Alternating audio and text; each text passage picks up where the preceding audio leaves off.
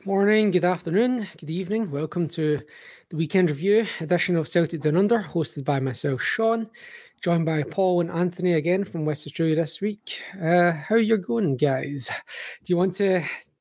Is your current mood reflected by things Celtic or anything else going on? Paul? Well, I had a pretty good weekend up until last night, and then I think we all know the wheels came off at that point. So, and then Mondays are Mondays, aren't they? So Mondays are always not your favourite day of the week, especially not after a performance and result like that. So, yeah, mood has definitely been managed by what went on yesterday. Anthony? Yeah, much the same. Obviously, Spain beating England in the Women's World Cup final. So that was like a wee yes moment. And I think, all right, now for Celtic to do the business. And unfortunately, they're the ones that burst the coop in this week. So yeah, it's not a bit of a slow, ponderous day at work, but that kind of echoes what I saw on the park last night. I did enjoy that picture of the Spain player giving the English player the finger, not literally, but like raising her middle finger. No, nothing in the changing rooms or anything like that. Yeah, it was. I was going to say that's near the knuckle, but that's probably in bad taste as well. Yeah, both terrible jokes. Okay, so just before we get into this kind of post-mortem, anything else worth mentioning? Ange beat Man United. Cool. It's good to see our ex doing well with her new boyfriend. Anything else? Oh, Australia, unfortunately, end up finishing fourth. So they got beat by Sweden, who sort of, I think, quite comfortably took care of Australia in the end. I think the Matildas looked a bit tired. I think usually that third versus fourth playoff, you usually see a bit of squad rotation, but Tony Gustafsson sort of picked the same team again. So I was a bit surprised by that. So I think the Matildas going forward are going to have to look at the depth of squad if they're going to progress deeper into tournaments. The Olympics obviously coming up next year. So that's definitely something I think they're going to have a look at, because you can't go to the same 12, 13 players hoping to get through a tournament, I don't think. But that's not to dismiss or take away anything from the fact that they had a wonderful tournament, and finishing fourth is a tremendous achievement and has raised the profile of football and women's sport in this country 100-fold easily. So, it's been great, but with the critical hat on, there's definitely some room for improvement as well if they want to take the next step.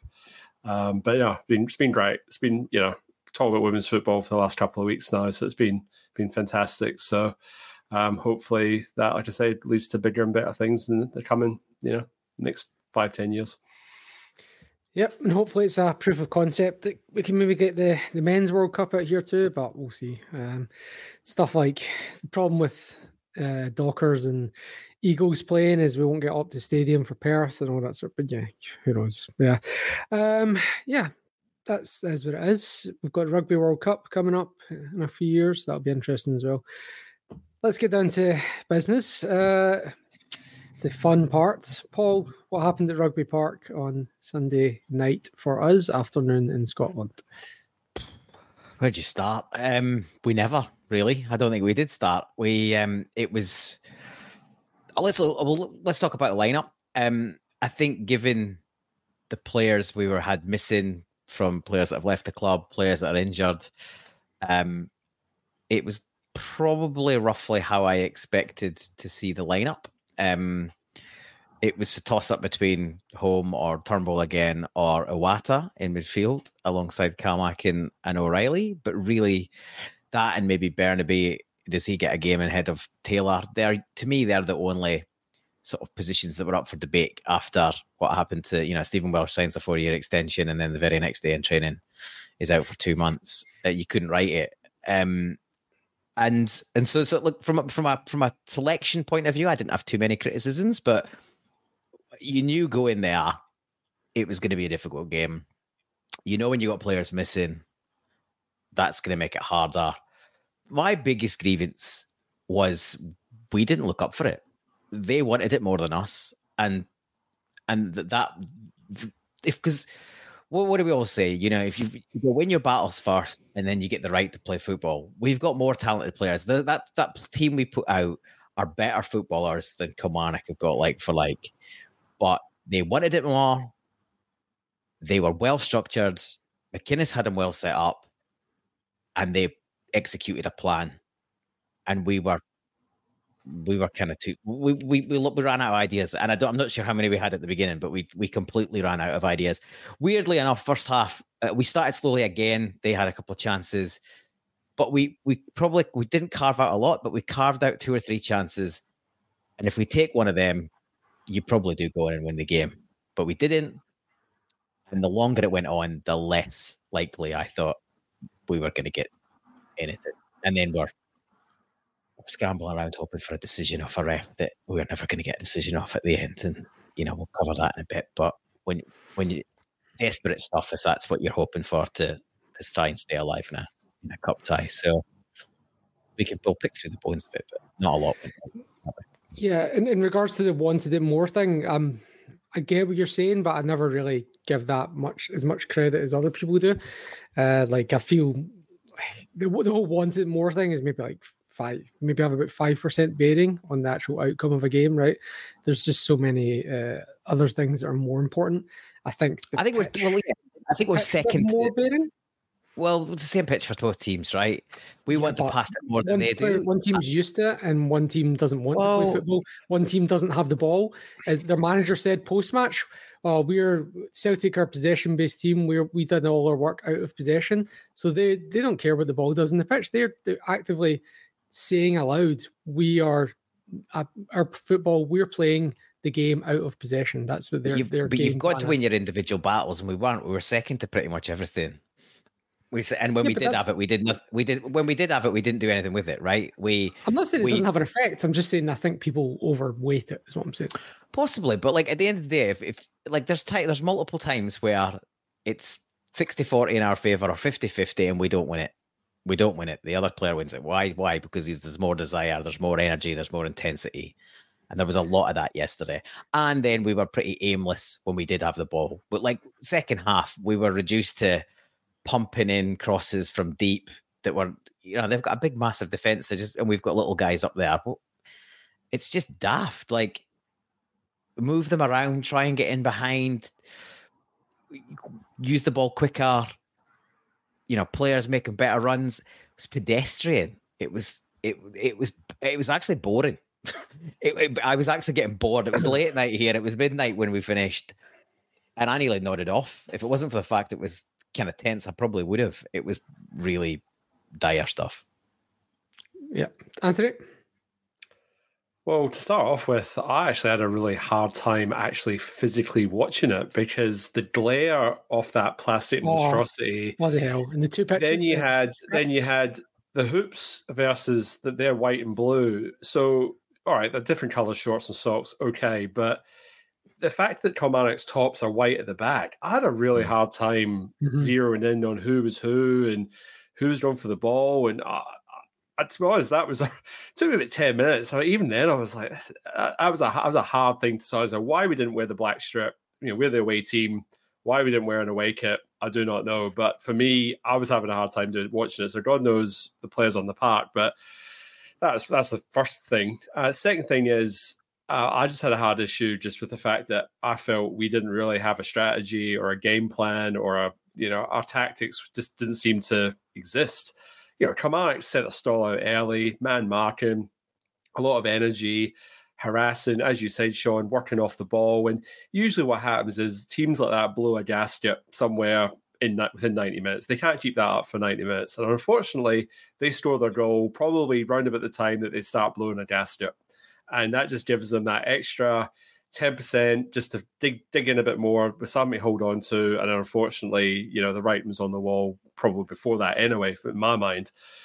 But the thing for me is, and this is a criticism of Rodgers' teams in years gone by, and when Celtic were, that third season with Rodgers where things weren't going great, the hallmark for me is when the two centre-halves are just playing square passes side to side, and there's absolutely no movement in front of them. So it's not a criticism of them per se. But when I see that, I think we're in trouble. we don't have, if Cal Mack's getting marked out the game and he's not given that easy option in the middle there, and your two fullbacks are not having great games, Greg Taylor again, we were saying last week it was 2 points on a graph. It's now 3 points, so it starts becoming a pattern. I just look at that and go, oh no, we're not up for this. We're in trouble here. And Lagerbielke, fair play to the guy. I don't know if I mispronounced his name there, but fair play to the guy. He just has to come in out the first game. He's probably had maybe one training session, maybe two training sessions with the team. He's defended all right, but he's trying to play these long balls over the top. As Paul says, we're quite a small team, Kilmarnock, quite a big team, so that was never going to work. They're hard passes to play. He couldn't really do it. And the thing for me was he was really struggling to hit the 10-yard past the feet. The number of times he sprayed it wide to Kyogo, and poor Kyogo, he's coming deeper and deeper and deeper just to try and get involved in the game. So that for me, when you've got your two centre-halves having to start the attack, that's a problem, particularly when one is it's his first game, and the other guy, and Narosti, I don't think had a bad game either. He was all right. But again, they're still finding their feet, and for some reason, they're the ones that are trying to start a play, and it's that to me just has alarm bells written all over it. And then, like I said, it's all huff and puff at the end when they score, and there's a bit of urgency, and the subs come on, and that's probably my last point of criticism, is that we didn't have a recognised striker on the bench to bring someone on to maybe change the game or go two up top. And I felt Maeda, we could have replaced him at any point in that game, and we had no one to replace him with. So there's depth of squad issues there as well. I know we're at injuries and we'll touch on that, but for me, there's just multiple facets there to that performance. So it's not any one thing, but you just layer upon layer upon layer. It led to that, and it was a turgid watch. I mean, it was bad. I mean, that's probably one of the worst Celtic forms I've seen in years. So all right, it's on the plastic park, and that slows the passage of play down. But there was just that lack of urgency in general. Whether the ball's zipping around or not, you can still appear to be busier than what we appeared to be, and there was just too many passengers and too many players not willing to take a bit of responsibility and try to make a mark on the game for me. Yeah, the pitch was when they did the Viaplay interview with Rodgers after the match. They went. The question was, what makes it difficult? What is it difficult about coming down to a different place to visit? And it didn't even the guy hadn't even finished his question. He's the pitch. Do you mean the guy didn't even get a beat before he answered the question, say the pitch, and then maybe a couple. He kind of realizes how quickly and how vociferously he's answered, and he goes, and he kind of backtracks a little bit, going, "Oh, but we should have dealt with it better." Da da da. But it was. Part of the pain watching this was just every time we try to pass and the players are just slipping over everywhere. So you're talking about Paul, when you were saying earlier about winning 50-50s. Well, win 50-50s, that's important. But then is that more important than you're one pass away from creating a chance and goal and your guy slips? Do you know what I mean? That to me, that's a bigger impact on the game is the pitch than the Kilmarnock being up for the battle. I get it's all these things. It's no one thing, right? There's 4, 5, 6 things, and our poor performance was one of those things. Our injuries is another one of those things. But it's a perfect storm, right? Yeah, it's a perfect storm. Bunch of injuries, not yet signings in, new team, new manager, transitioning system, shit pitch, brand new players don't know each other, and we're off it, and they're on a bit of form. Yeah, it's not to make excuses, but any one or two of those things aren't in the pot, and we probably get away with it. Yeah, but it was just one of those days. Now the concern is it, Anthony's point, is it some players are looking like a trend. For me, the lack of any kind of clear tactics and shape is my biggest concern. Any team can have a bad day at the office. But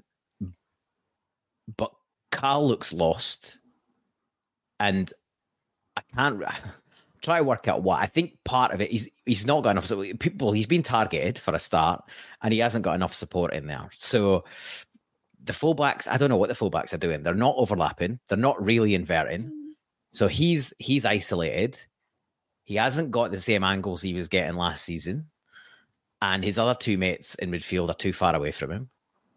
He either needs the fullbacks to invert again, or he needs a double pivot in beside him. The fullbacks are inverting. They're just not inverting. Overlapping. They're just not overlapping well.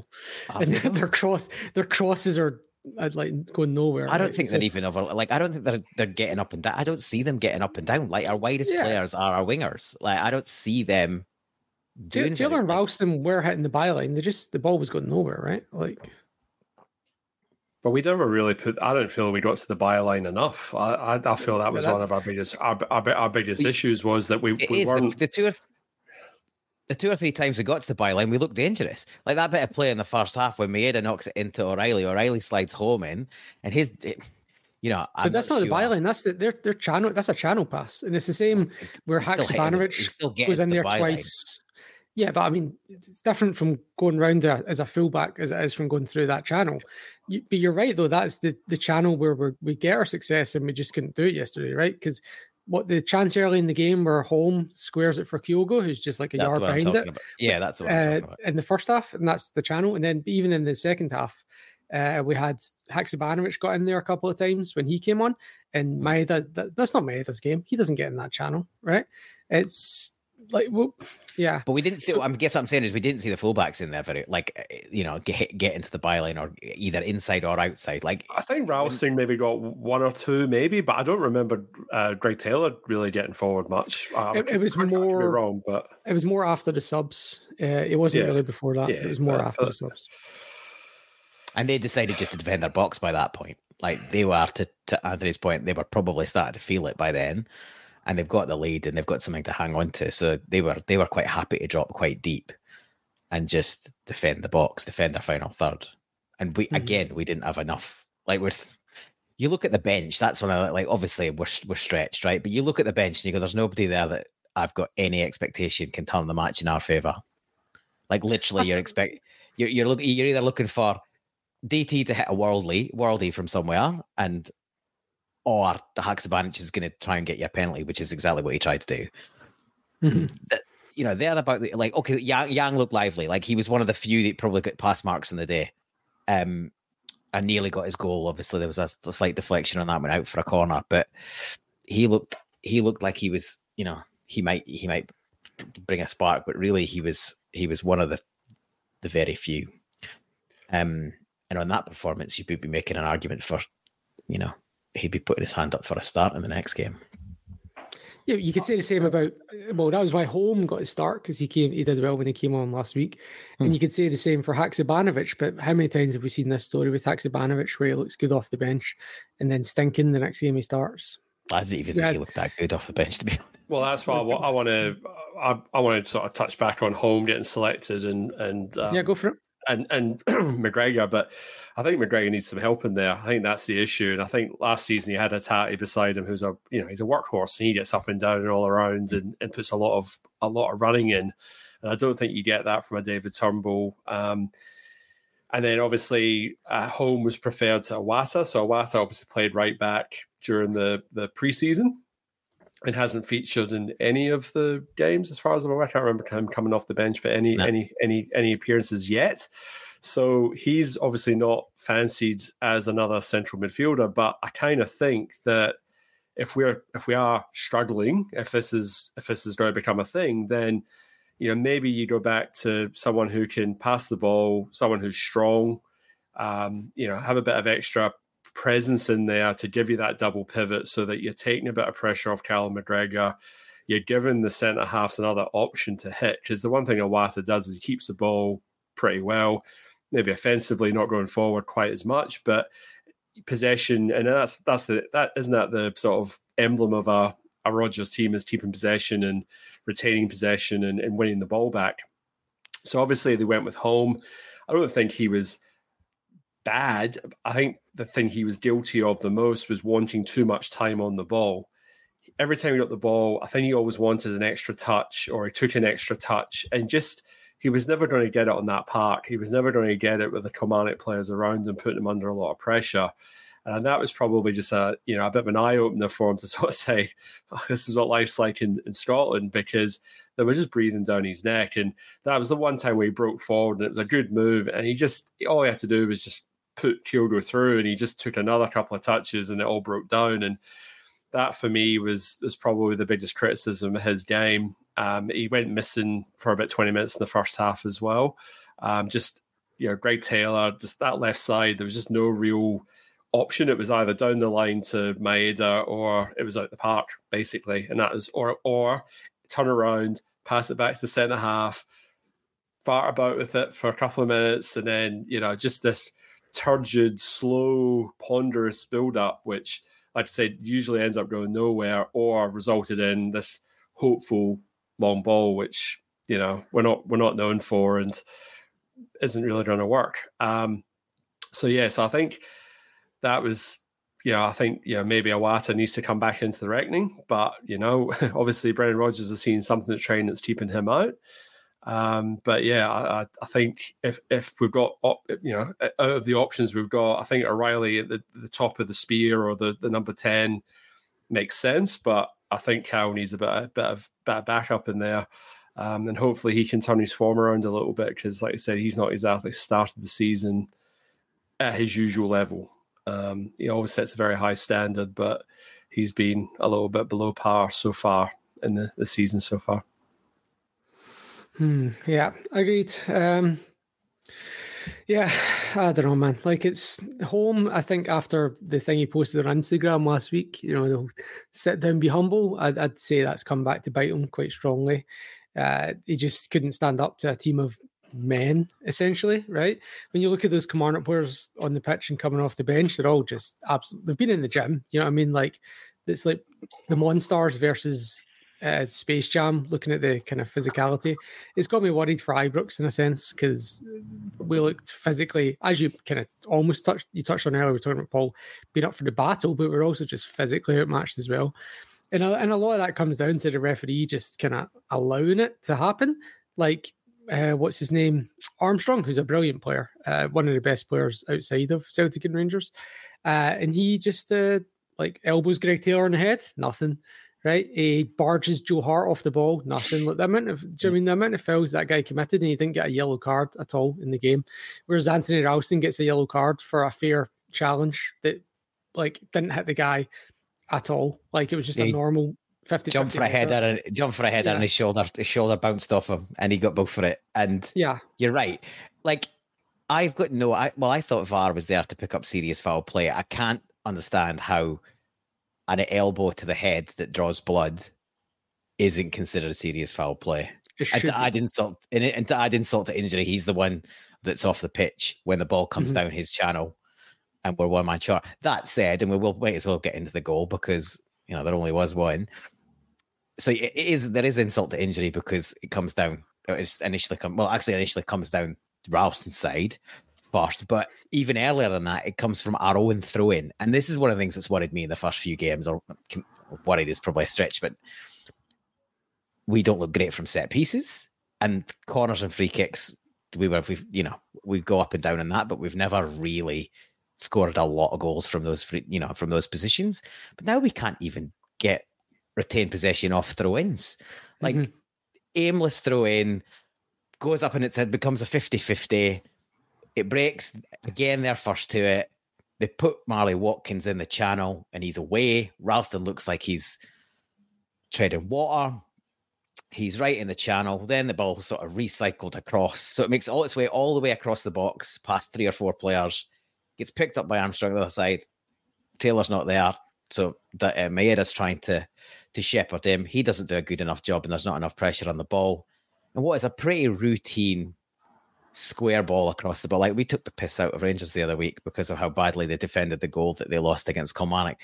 This is not much better. It's not even moving very quickly. It just goes past everyone. No defender takes any responsibility. Ralston's ball watching and lets Marley Watkins run off him. And the 2 centre backs, who I don't hold a lot of blame for, how I thought they played okay considering they met each other the day before. But neither of them takes any responsibility there. And I know that you ball coming across your box like that, you're concerned about, potentially knocking it into your own net. but you've got to decide to do something. You can't just hope, leave it and hope for the best. And it's a pretty straightforward, and Hart's completely exposed and he's got no chance, and it's a pretty straightforward finish. We can talk about VAR and offside. I have no idea what. Please allow me before. let me get the touch on the throw-ins first. So I totally agree with you on the throw-ins. Right, there was one in the first half. It would have been Ralston on the right, and he was standing there. I don't know, maybe 15, 20 seconds had gone, and in the camera shot, opposite side of the pitch, right. So it's the wide shot, and there's only one Celtic player in the camera shot that's an option, and there's 3 Kilmarnock players. I coach Sunday League. I'd be going nuts in my team if there's only one option from a throw-in.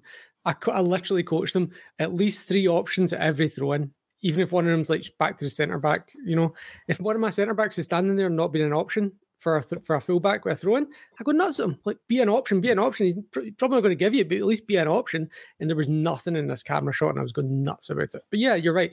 Throw-ins, it's an issue. Goal kicks was an issue last week. We seem to have done something about it, but it's not quite there yet. Hard to tell on that pitch.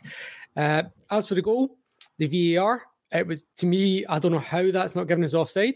And when you look at the picture, there's only one line drawn on it. What is going on? Why is there only one line? The line is coming from, is it Nawrocki or was it Lagerbielke? I don't know which one. It was one of them. One of their shoulders, I think. So yeah, the line is skimming the edge of his shoulder, right? And that same line is going through the middle of Marley Watkins' head. And and it's all whole shoulder, which you can score a goal with. You can score a goal with a shoulder.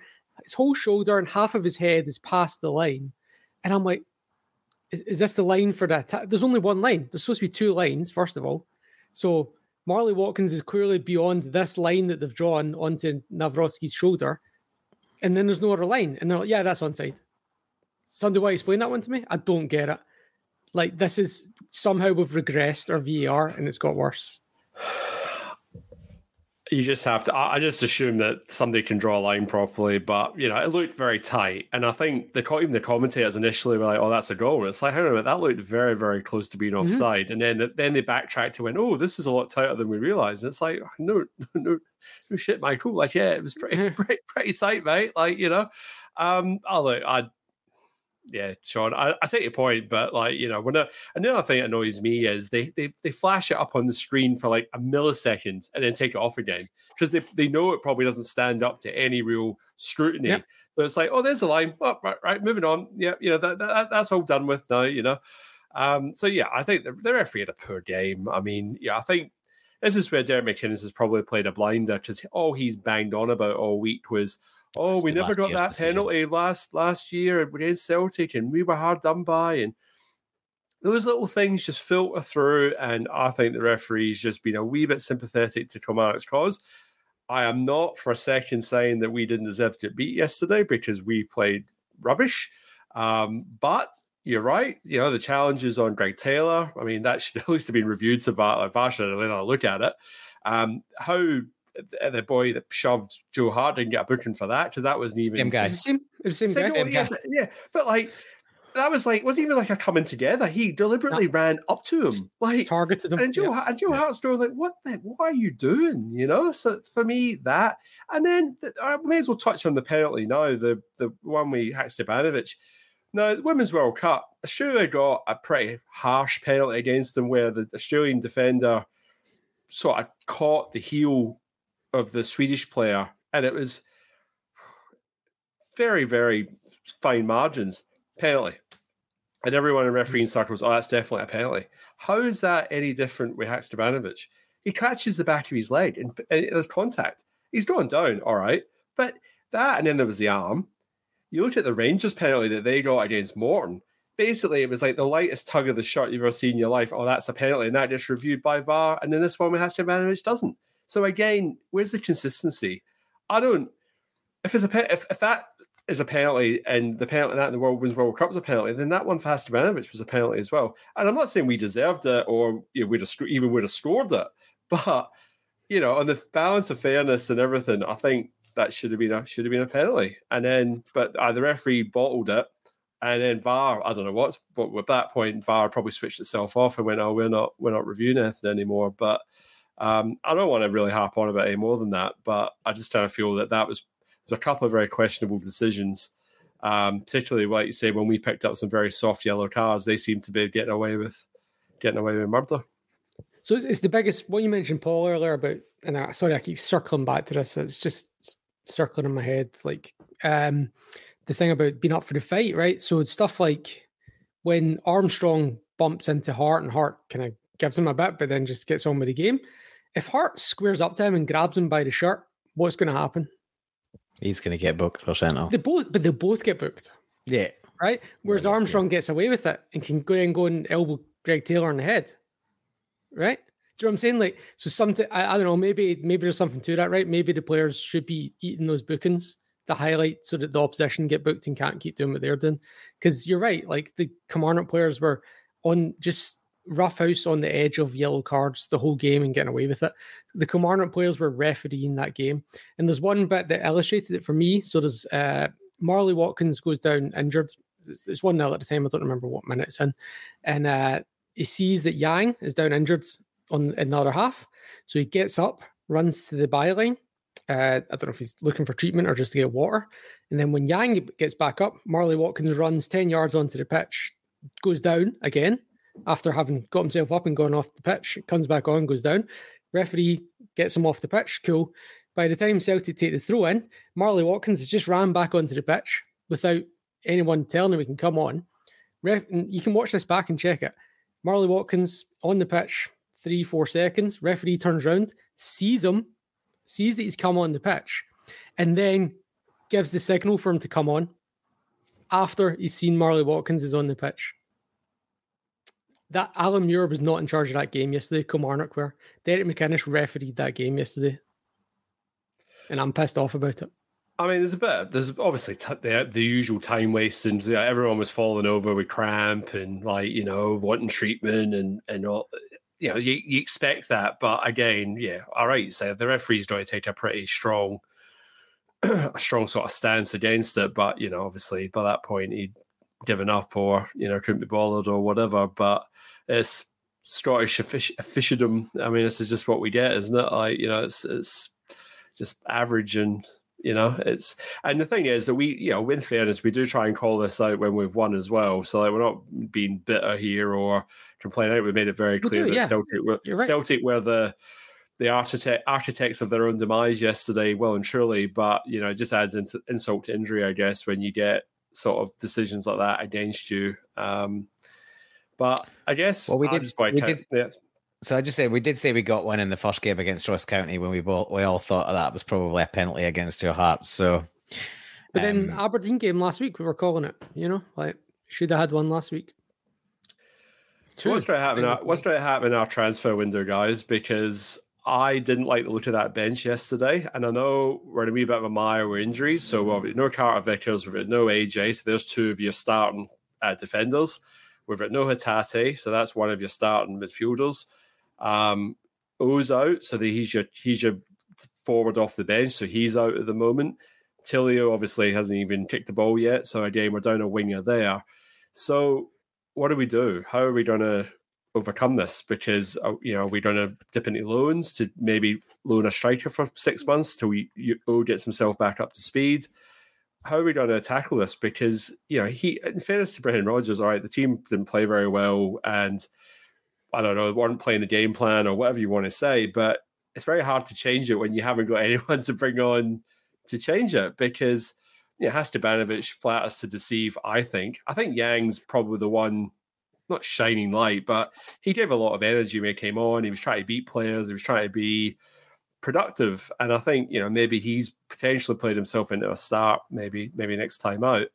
But apart from that, who are we expecting on that bench to come on and make an impact? So what are we going to do about it? What is going to happen in the next 10 days? Because obviously half of Celtic Twitter's in meltdown at the moment over the lack of signings. And, it doesn't sound like there's not a lot of rumours or paper talk or anything saying we're imminently signing this player or that player. So what do you think?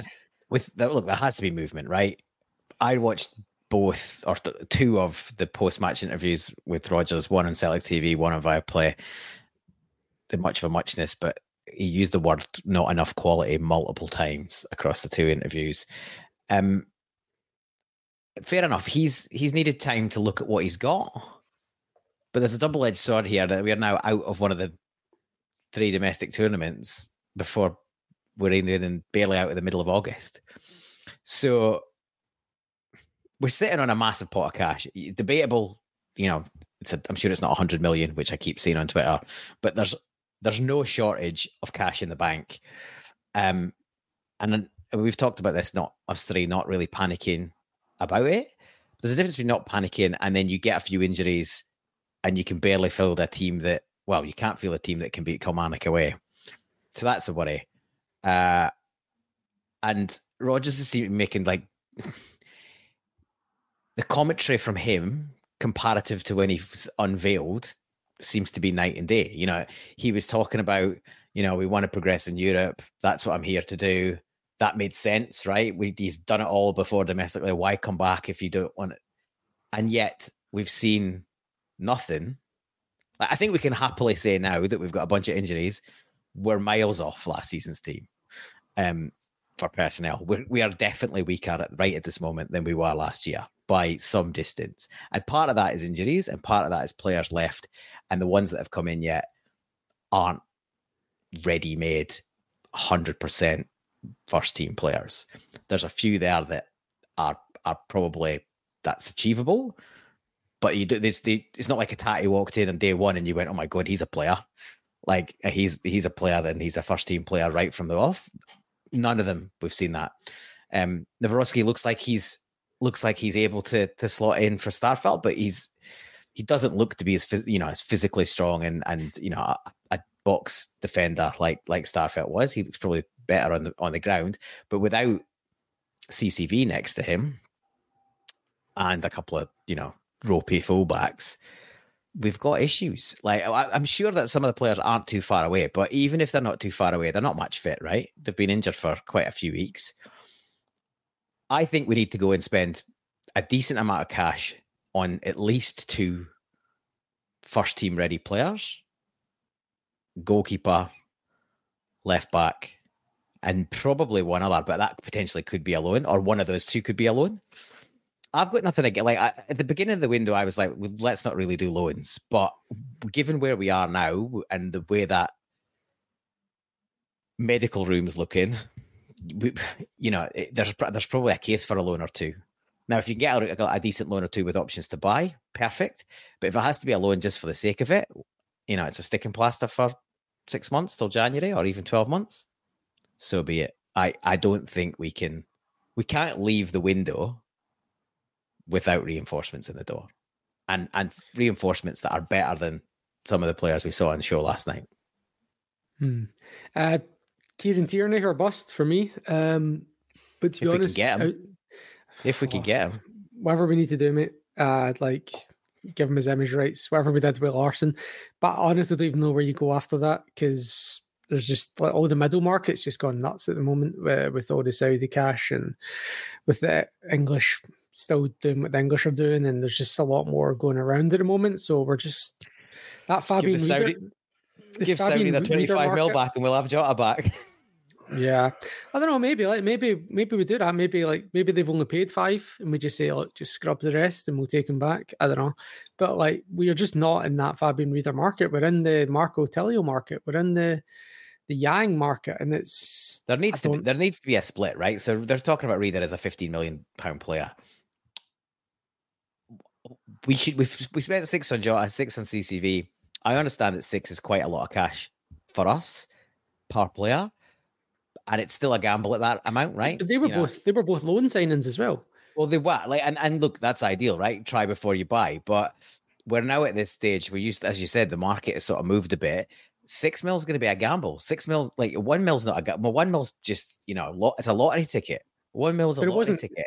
And with Hatate, it was those 2 because we had them on loan. That's the thing, right? Well, no, I agree. But at the minute, not every team's going to want to lend you a player and give you an option to buy. Do you know what I mean? At the end of the day, that's the seller's prerogative if they're happy to do that. But we might have to take a 6 or 7 or 8 million quid punt, and it will be a punt. like I say, a £1 and £2 million player these days is a lottery ticket. And with Hatate, we won the lottery, right? We picked up him for £1 million, and he's been. We see every time he's not playing, you see how big a loss he is. But you get one of them every so often. You want to watch, as my old man used to say. I don't see that we can continue to be shopping at £1 and £2 million and hope that each one is even a fraction of the type of player that Hatate is. So, given there's money in the bank, given it's the last 10 days, we've got to go and spend some money. I assumed that what we were going to do anyway. I assumed that we'd done the easy part of our transfer business already, because that wasn't a hugely competitive market. We were shopping in markets that people, less people were using. More of a gamble. We'll take that risk. Others won't.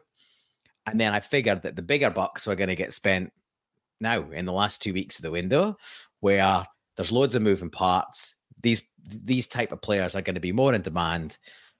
They're going to have options. Let's be honest, we're probably not their first option. You look at a game pitch like that, who wants to play on that, 2 or 3 times a year? You don't. And there's another one in the league. So we're not going to be many players at that level's first pick. But if something else doesn't fall for them, maybe we get a player that we might otherwise not secure. But that's why it's going to go in my view, that's why it's going to go to the wire. And yeah, there's lots of complaints on Twitter going, if we've got money to spend, just go out and spend it and get a great player. It's not how it works, right? We got CCV in the last day of the window. And Jota. And Giakoumakis. All three of them came in the last day of the window. But we forced the issue and said we want a loan to buy. And they were like, and they managed to get across the line. And I mean, imagine how different it would have been had that deal not gone through in the last day. So, I mean, I think you're right, Paul. I think these sort of players, higher demand, but then also English Premier League clubs are looking at their books going, we can do without X, Y, and Z. And then they might only become available in the last week of the window, because they've made the decision that actually we don't need these guys for the next 12 months. So let's put them out to loan and let's see who's interested. But we asked them the week before. We've asked them the week before. They wouldn't have said they were available. So I think you're right. I think there is a lot is hopefully going to happen in the last week. But I don't think that's necessarily Celtic's fault per se. I think that's just the market in general when you're going for that sort of, for want of a better term, English Premier League quality player, but just maybe on the fringes or needs a bit more development. But we definitely need bodies, and we need, like you say, they have to be first team ready, because we cannot afford to be going into Champions League football with the bench that we had yesterday. It's just, we're going to be, terrifying. We're going to be a world of heart.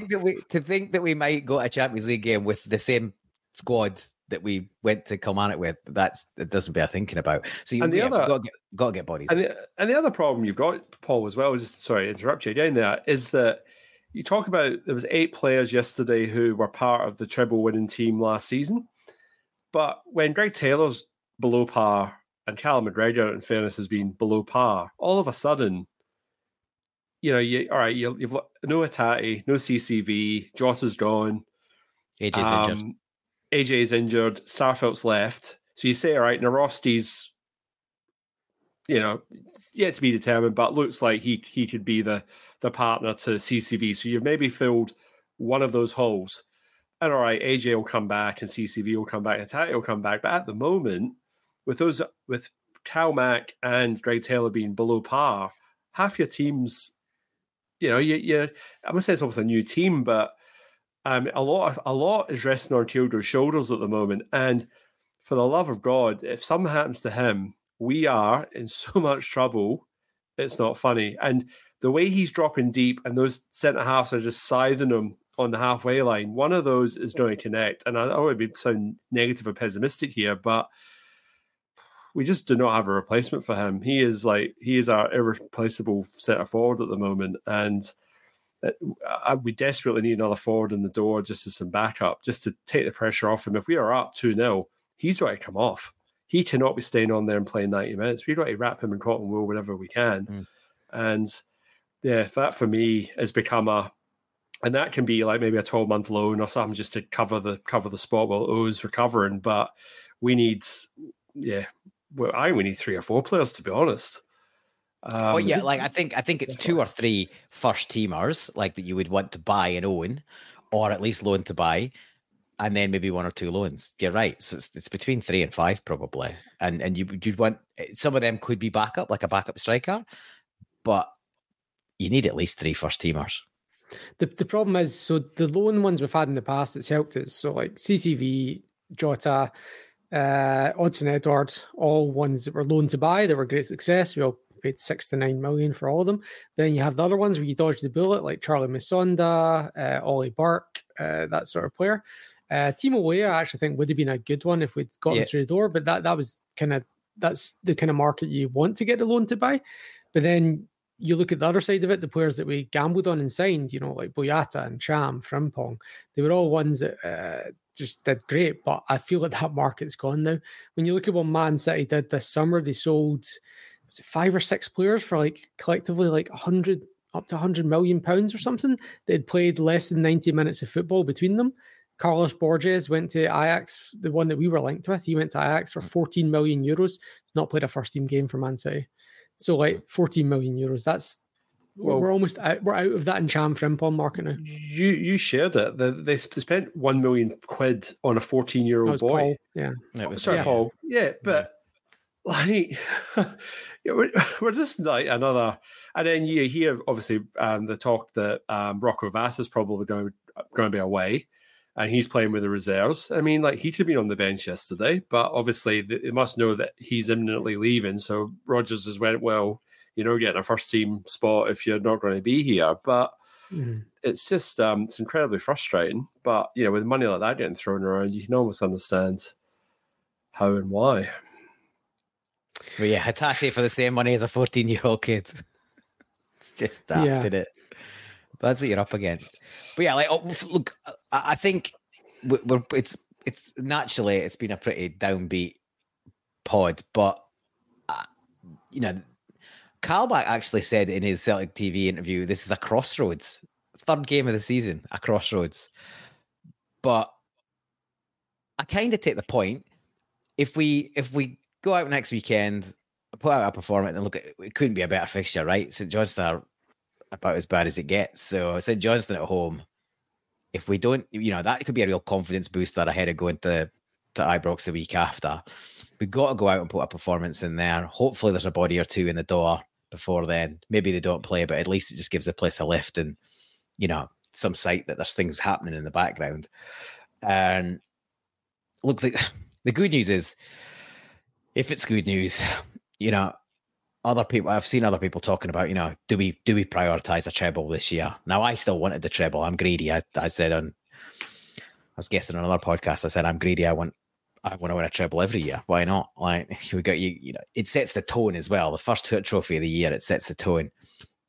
But would you prefer to lose that or drop 3 points? I don't know. I'd prefer to lose the cup. But here's I was thinking about it quite a lot, obviously, today. And the one positive that I managed to draw out of it, and I'm probably going to go on a rant again before we finish about something else, but the one positive I managed to draw out of it is if the Huns go through against Livingston, which I'm sure they will, because, they always get a home draw in the cup, right? Then they're going to have a semi-final and potentially a final, which are weekend fixtures, which gives us a chance to put some points on the board and get a game or 2 in hand against them, ahead of them, which gives a psychological edge. That's the only thing I can think of. The only positive, really. Well, the other positive is that they were absolutely rubbish against Morton. I mean, they rely on a dodgy penalty. Yeah, but that's not a positive from our loss. Well, I know, but they're not exactly firing all thrusters either. You talk about gambles on £1 million players. Out of all the players they've signed, maybe it will be. Time will tell, but when you're shopping in that market, not all those players are going to make it or make significant impacts. So they've got a lot of bodies there, but I don't think he knows he's best 11. So it's not like they've hit the ground running in the sense that they're absolutely flying and we've got a mountain to climb at Ibrox. Yeah, it's not about a hard game. It's always a hard game there, but I think I still much rather be us than them. And we've had one bad game, and like you say. A game against St Johnstone, ideal at home to turn it around and get back to playing a faster, And I think the thing for me I want to see this weekend coming is a faster start. We've got to start games better. That's probably been my biggest criticism of Rodgers' era so far, is that we are starting games way too slow, way too passive. So we've got to find a way to actually start a game and really, really dominate and get on the front foot right from the get-go and really impose ourselves, because it's taken us 20, 25 minutes to get any games. And that's, we shouldn't be in that situation as far as I'm concerned. Mm-hmm. And I guess while we're talking about the weekend, they've got to go to Dingwall before we even play. So that's not going to be an easy fixture for them up there. So we might have an opportunity to actually stretch our lead. So we're all doom and gloom after going out of the cup, but we could be staring down the barrel of an even bigger gap, or the opportunity to create a bigger gap, on the weekend. So that would really take the pressure off. That would take the pressure off going to Ibrox if that happened. We could potentially lose that game. Not that you expect or want to, but you could potentially lose that game and it would still be ahead. I didn't get any suggestions on social media for this, but I did pick up on one potential cinch moment of the week. Even though it was the cup weekend, was the Morton manager heading over to the Sevco dugout to check replay on their iPad because he didn't have any technology in his own one. So that was quite interesting. Did you guys catch anything else? Any other candidates? Nothing. Not this weekend. No, I literally caught the Celtic game, and that was it. Quiet one. We'll circle back to the Celtic game then. So any final thoughts we've not covered yet before we do our man of the match around the boards, Paul? No, look, it's a bit more than a bad day at the office. I think let's hope it was, like I said, that perfect storm. And, if there's one potential positive I can say out, it might give everybody a boot up the arse that you can't just rock up and expect to win games. And hopefully there's a decent amount of work on the training pitch this week, and they're bang up for it on the weekend and we go again. But yeah, not a huge amount more to say, to be honest. Anthony? Yeah, I think I've said everything that I want to say, to be honest. So it's a very, usually there's more, we always forget things. There's more to say when we get off, and I'm sure there probably will be when we get off. But no, like I said, I think we've covered it fairly well, and we've sort of addressed all the various issues. So yeah, no, I'm pretty satisfied that we've done our job tonight. I've got one more thing to say, and that's that when you watch that game at Rugby Park at the weekend, this is what Scottish football is, and we love to make fun of it in a kind of a masochistic kind of way, but at the same time, this is a limiting factor on what we can achieve as a football club. You've got Sevco, Hearts and Hibs all coming out and pissing and moaning about not getting their fixtures postponed ahead of Europe. And they're like saying, well, PSV get it. Okay. PSV, if they get to the cup final, play 40 domestic games in a season. If we get to 2 cup finals, then we play 48. So where you're going to put those extra 8 fixtures? PSV have got a lot of free time in their calendar, so shut up. If Dutch football has also banned plastic pitches, whereas we positively encourage Kilmarnock to do whatever the hell they want with their surface. What was that? There was a picture going around of them had a Henry the Hoover on the pitch, sucking up the there's your cinch moment, John. Yeah. The only reason I didn't chuck it out was because I wasn't even sure it was this week that it happened. Yeah. But yeah, that sort of, and then Aberdeen leaving the grass long, players rugby tackling Joe Hart and stuff like that. And this is what Scottish football is. And if we want to raise Scottish football, then we need to cut this crap out. We need to change from a 12 team to a 16 team. We need to stop teams playing anti-football. We need to get rid of plastic pitches. We need to reduce the domestic burden in terms of match fixtures. And as long as none of that changes, as long as we still have rules like, reasonable amount of tickets for away allocation, as long as we continue to act like the clowns, we're going to continue to be the clowns, and we're not going to be able to rise above this station. Rant over. Anyway, who's your man in the match at the weekend, Paul? Slim pickings, wasn't it? Yang. Oh, interesting. Well, Anthony? anyone that was on for any longer didn't cover themselves in glory. So I thought he actually showed a bit of a spark. He was unlucky not to get a goal, and pretty much every time he got the ball, something positive happened. So yeah, I'll give it to him. Mm-hmm. I'm going to say Yang as well, because I was ready to say Narovsky as an honourable mention, because I don't think he actually did anything wrong per se. But yeah, it was a really tough. Yeah, I'll say Yang, because he did give us that impetus for that last 20 minutes when he came on, or 25 minutes, whatever it was. So Yang, and hopefully it's the start this week. My choice is actually inspired by you, Paul. Not in the sense that. So obviously we talked about how Lagerbielke was just kind of yeeting the ball up the pitch, but I thought he was one of the players that had the most was more up for the physical battle than any other player on the pitch, and he was really resolute and he showed quite a lot in that his debut. So I was impressed with him in that sense, even though he clearly doesn't have the game plan in his head. So I gave Lagerbielke my vote for that. But yeah, Yang did look good when he came on, so I do agree with that in that sense. Cool. So 2-1, but as you said, slim pickings. Paul, any final thoughts? Any sign-offs? Yeah, no actual music recommendation this week, because I'll be honest, I haven't been listening to anything new. I've been listening to some classic stuff. But I should have mentioned this last week actually, because a couple of musical legends passed away within, I think, about 24 hours of each other. Robbie Robertson of the band, who obviously started with Bob Dylan and then obviously went on to forge a really good career themselves. Did soundtracks and all sorts of other bits and pieces. He died on the 9th of August at 80 years old. And Rodriguez, who was the guy from the Searching for Sugarman doco, if you've seen that, Searching for Sugarman. He was a guy who basically went missing, really. And then he was he made it big in South Africa, and he had this whole Renaissance career. So he had 2 albums in the late 60s or early 70s. They did nothing at the time. He disappeared. Nobody knew who he was. And then South African radio started playing him, and he had this whole sort of boost. And then there's a documentary called Searching for Sugarman, which if you haven't seen it, that's probably my recommendation. Go check that out.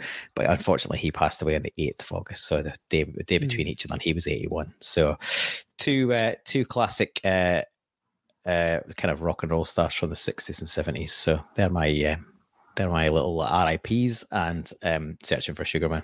If you haven't seen that doc, go check it out. I've not seen it, but I'm aware of it. So I might actually. It's really good.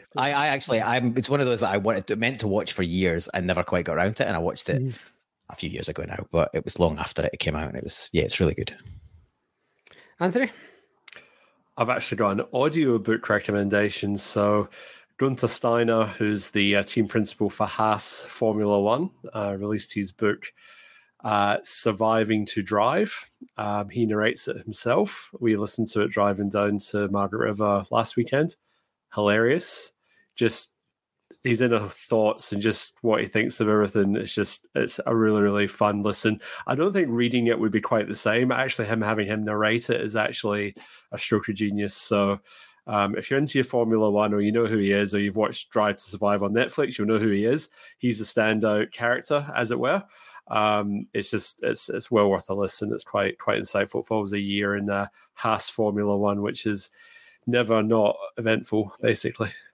Mm-hmm. Sounds good. I just finished reading the latest Irvin Welsh book, The Long Knives. I don't know if you guys are into Irvin Welsh. He's obviously got this really unique style of writing where he doesn't put the speech into speech marks or give new lines. It's just like runs like seamlessly into the narration, which I kind of enjoy, but it's an acquired taste in that sense. The Long Knives. Is it a link to any, like, is it part of any of the other universe he's created? Is it any other characters? It's in the same universe, but there's very little overlap with the other characters. There's like a couple of passing mentions, but it's kind of unique in that sense. Begbie does get a mention, and there's another one that I forget now. But yeah, they're just kind of mentioned in passing. I'm a big fan of Welshie, so yeah, I'll check that out. Although my reading's been pretty poor of late. A couple of years ago, I got through I don't know, a ton of books in a year, across a year, maybe 30 books in a year, and I'm lucky if I get through one or two You're a married man now, Paul. You haven't got time for these things. It's not that. I don't know what it is, but it's just had. I only really read books on holiday these days. It's a time issue, isn't it? Right? You need to get a bit of momentum with a book, particularly if you've got it out of the library. So it's an easy enough read as well, as long as you've got a strong stomach, as you can imagine from any Irving Welsh book. Apart from that, that's all. Can you please like the video, subscribe to the channel if you haven't already, check us out on all these social networks plus Threads if you haven't already, and thanks again for listening. Take it easy all, and I'll see you next week. Hail, hail. Hail, hail.